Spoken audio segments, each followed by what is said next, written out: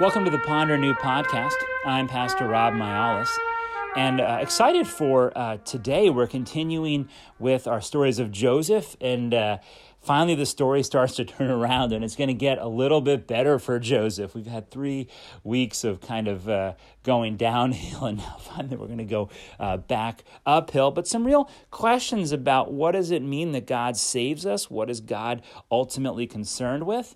And how we overcome challenges. And then after the sort of the final trumpet, a little bit just of an additional note. Here we go, without further ado.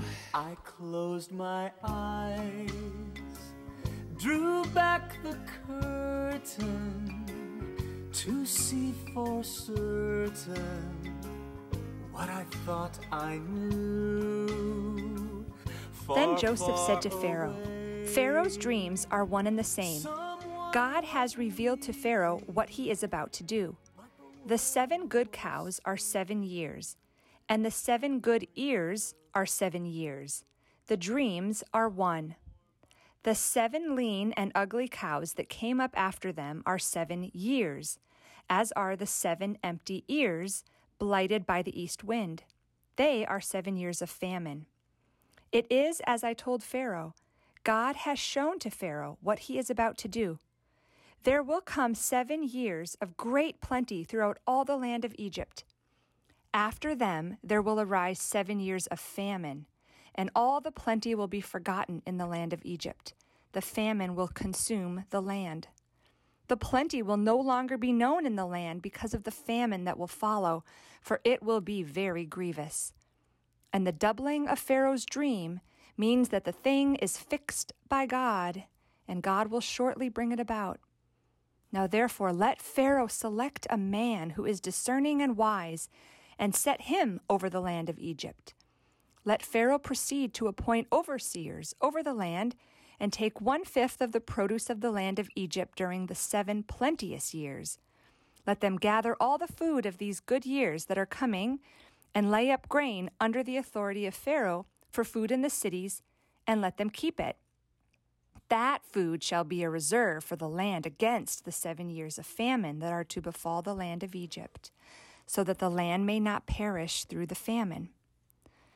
The proposal pleased Pharaoh and all his servants. Pharaoh said to his servants, "Can we find anyone else like this, one in whom is the Spirit of God?" So Pharaoh said to Joseph, "Since God has shown you all this, there is no one so discerning and wise as you. You shall be over my house, and all my people shall order themselves as you command. Only with regard to the throne will I be greater than you." Has Joseph been saved? You know the question you've been asked by street preachers at some point in your life, or even pastors in a church. Maybe when you visited a place, maybe in the church you grew up, maybe at a funeral, maybe at some rally, some revival. Have you been saved?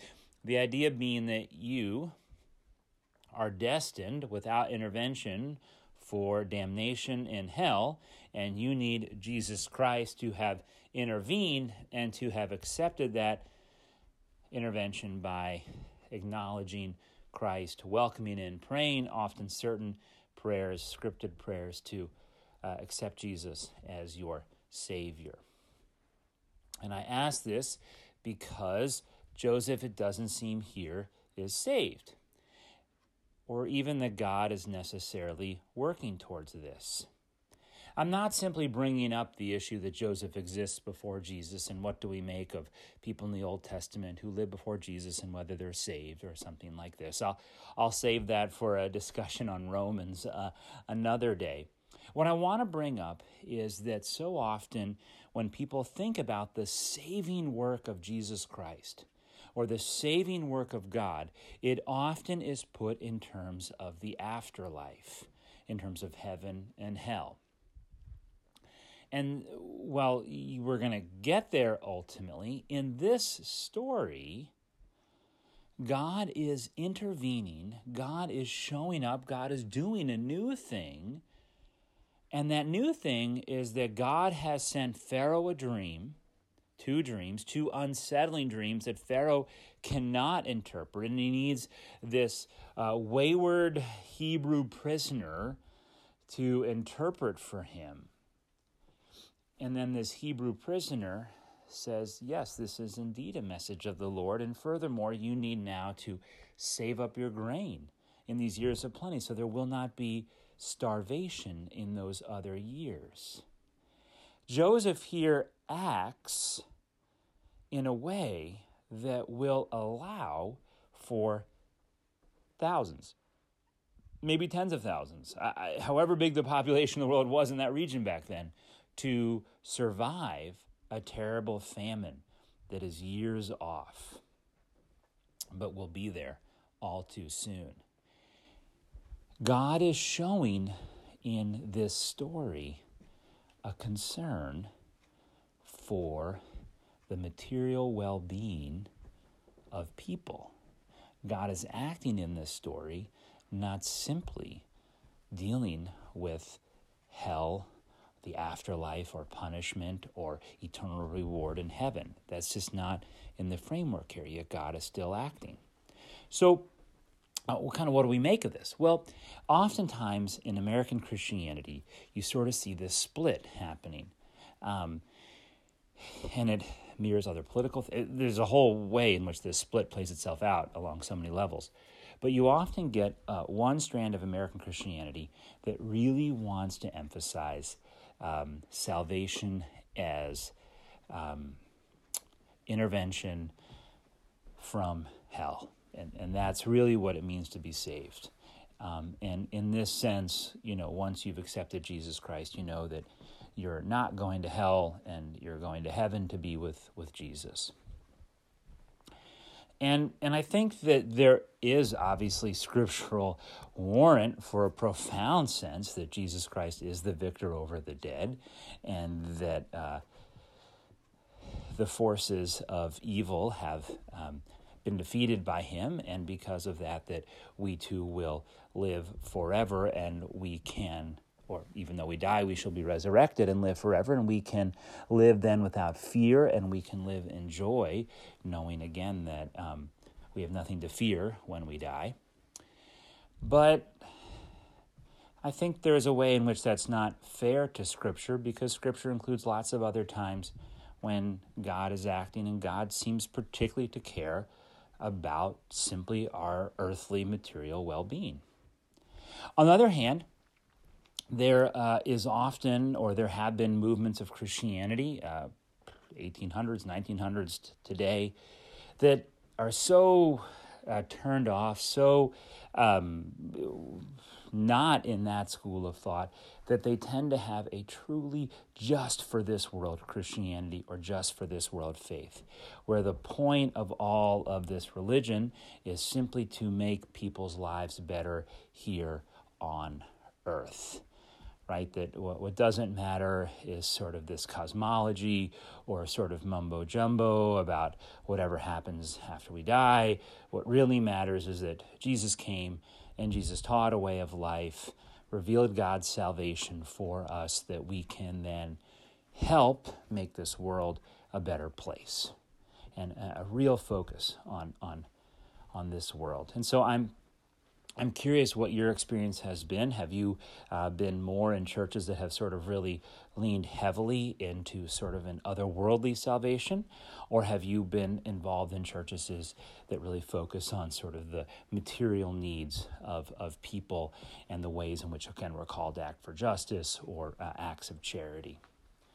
My sense is that if we're really fair to the Bible, we're going to see and that both of these are of concerns to God, that God does care about how humans live on earth, and that ultimately Christ has come to make all things new. One of the ways that Martin Luther talked about this was the two hands of God.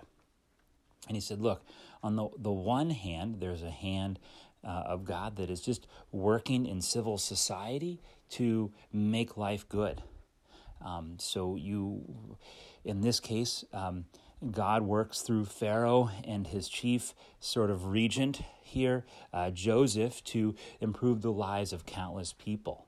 And it turns out that good governance, good laws can make a profound difference in the lives of people, and the way in which a society organizes its resources can have a tremendous impact on the lives of people, and that God cares about this. On the other hand, Luther then talked about another hand, and that hand is the hand that is involved in the long-term project of changing the human heart.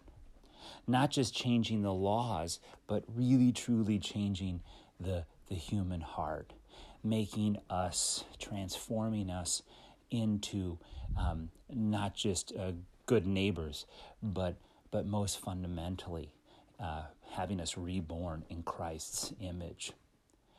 And that's the work that Luther said properly was the work of the church. In some ways, this has been called a two kingdoms theology. I like the two hands theology because it makes it clear that they sort of have to work together. And so I'm just curious again, for your reflection on this and how you sort of see sort of God then working both in a civil society to sort of bring about laws, and then through the work of the Word and the church to really transform our hearts. And if you think about the story of Joseph here is going to have to work in civil society for the Pharaoh and sort of bring about through administration and wisdom a better outcome for people's lives here on earth. But yet the arc of the story is also going to be about Joseph's heart and the reconciliation and his capacity to forgive his brothers, something that is not born out of the law, but is really born out of a recognition of God's presence and God's mercy in his lives. Truthfully, we need both of these, right? We need laws, we need civil society, we need to find ways to make our neighborhood better, to make a healthy community, but we also, again, need this long, slow work of the human heart. And to me, if I want to sort of sew this back together, I think as Christians we need to be really cautious about a theology where Jesus has come to sort of pluck us out of the earth and sort of take us away to heaven. Because it turns out that really, as you keep delving more into Scripture, you see that in the end, these hands of God come not sort of further apart, but come together as heaven comes back to earth. That's really the vision in the book, finally, of Revelation, and I do a longer thing on the whole New Testament, but of this sense of God reclaiming earth for God's purposes. This project, again, of the renewal of the human heart will ultimately be transformed into the renewal of all things as the New Jerusalem in the book of Revelation, the new heaven and earth come down to us. So again, in the end, we are given a new body in heaven, but also a new and right spirit, the Spirit of Christ. And at that point, there is this total renewal of creation, and really finally the integrity that you and I desire, the right relationship with ourselves, most fundamentally with God, and then with our neighbor, and then with all creation. I realized that I was sort of pushing buttons with how I started the podcast, but I really want to get and have us think about these two hands of God and the way in which we want to acknowledge that God is at work in this world for the material well-being of people. But ultimately, God is also going to transform the human heart and ultimately all of creation. And that ultimately in Jesus Christ, the eternal and the temporal, heaven and earth, body and soul, they all meet in the full integrity that ultimately is offered to us. So, but let's move on before I decide I need to re-record that part of the podcast. What I want to talk about now is adversity and challenge, and how you respond to challenge and adversity in your life. So, some people, it's like when problems come, they kind of turtle. Like they get real defensive. Other people ostrich, try to ignore it. Other people go sort of like honey badger, like ready to fight. Sort of all sorts of ways in which we respond to adversity. And, there may be an initial reaction, but hopefully as we grow older, we can develop some other strategies, or even just be aware of what our pattern is in times of crisis. To be aware that others in our family may have a different response, and sort of thinking and working through that. Joseph today has a great challenge that is set before him. He's going to be given responsibility for all the grain in Egypt. And if you think about, that's just a huge challenge. I mean, the Egyptian Nile Delta has always been one of the most fertile sort of places in the world because the floods every year bring new minerals from the mountains further to the south. And so you just have this totally productive farmland, and Joseph's now in charge of it all. And then he knows after that he's going to have to watch over it as it's depleted. Right? And literally now thousands, tens of thousands, maybe hundreds of thousands of lives are dependent on his administration of this. So what a challenge. Furthermore, he's doing so as an outsider. We don't know exactly what language people spoke at what point, but it's unlikely that he would have spoken the same language in his birth language as the Egyptians. He probably spoke, some form of a language called Ugaric or maybe Sumerian, who knows, but it probably wasn't Egyptian. So again, he's maybe speaking his second, if not third language now, and probably with a foreign accent no matter what, because he learned it as an older person. And so he's an outsider now having to tell these Egyptian officials, no, we need to set this price for grain this year because we need to do this, etc. What an incredible challenge. So when it comes to challenges in our life, what allows us to work through and to overcome them? Well, I would like to offer that we really need stories of resilience, a narrative of overcoming challenge. One of the things that we work on in our house, especially with our children, is sort of how we tell our story. Because sometimes it can be really easy. We want to avoid sort of challenge and defeat. We only talk about the positives. But if we do that, then when life's obstacles eventually come and all we have is a story of sort of rainbows and Skittles, and beer and lollipops or something, it doesn't work. On the other hand, it's really easy, and I would say especially for adolescent minds, but for all people, to sort of have a really negative narrative, like this sucks, this stinks, this didn't go right, this was bad, I don't have any friends in my classes, blah, blah, blah, blah, blah, blah, blah, blah, blah, right? And if we only have a narrative of negativity, then whenever challenges come, it's just like, well, yeah, one more thing, not even worth kind of going into. But what really produces resilience is when you have a narrative that you acknowledge both the good and the bad. And then you can sort of show how you overcame something. You worked through it. Perhaps at the very least that they sometimes go hand in hand, but that you worked through it. And that can give one the confidence.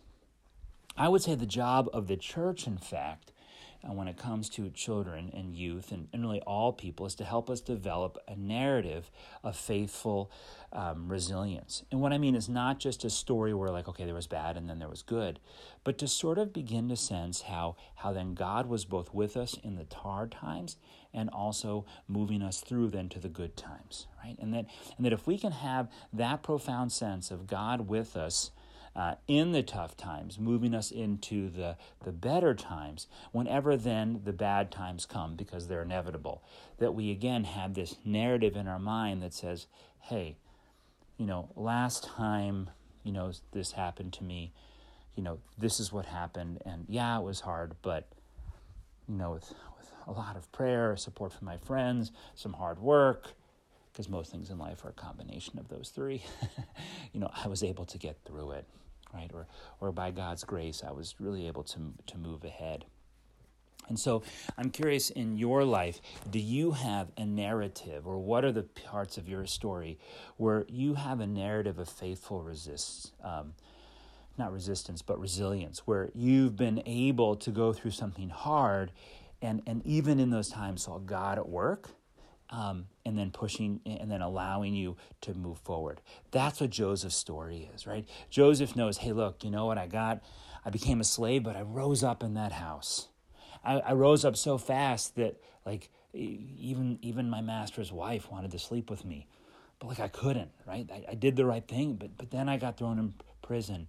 But now suddenly these two people came along. I waited patiently, and it was hard. It wasn't what I wanted, but I rose up in the prison, and then suddenly the prison officials trusted me. I interpreted these dreams, and now I'm out. Joseph has two powerful stories of times when things didn't go well, but God was with him and he got to the other side. That's what, again, the secret, I think, to real resilience in life is, when we have these faithful resilience stories, these narratives of God working in our life through the tough times to get us to the good times. That is what allows us to face them. And so my curiosity is, have there been times in Joseph's life where you've had this, where you've had a setback, but you've seen God at work in your life to get you through that? Or you've acknowledged even later the transformation that happened. So what is your narrative of resilience, of sort of God leading you from through hard times into good times? Well, I think that's probably enough pondering for today. And so blessings on your ponderings.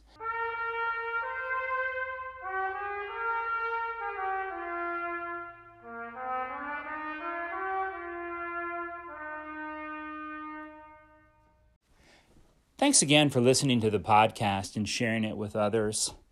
It's been great to dig into God's Word, and my hope is that it really helps you understand the Bible better, but also sense the questions that people have asked over the centuries and are asking maybe today about these stories in the Bible and what they say to our lives and how God is at work in our lives, in our families, in our communities, in our churches, and in the world. In October in our church, we do a big pledge drive asking people to make commitments for the next year to our church. And I know that many who listen to this podcast aren't necessarily members of our church, and so I wanted to extend to you an invite that if you would like to make a contribution to our church to support the ministries, including obviously the podcast, that would be wonderful. This year we're having a special appeal to raise money for a new roof, complete with new solar panels. So we're excited about that. Again, thanks for listening. And if you have any questions about how you could give to St. Paul, contact me or check out the church's website. Thanks so much. Bye.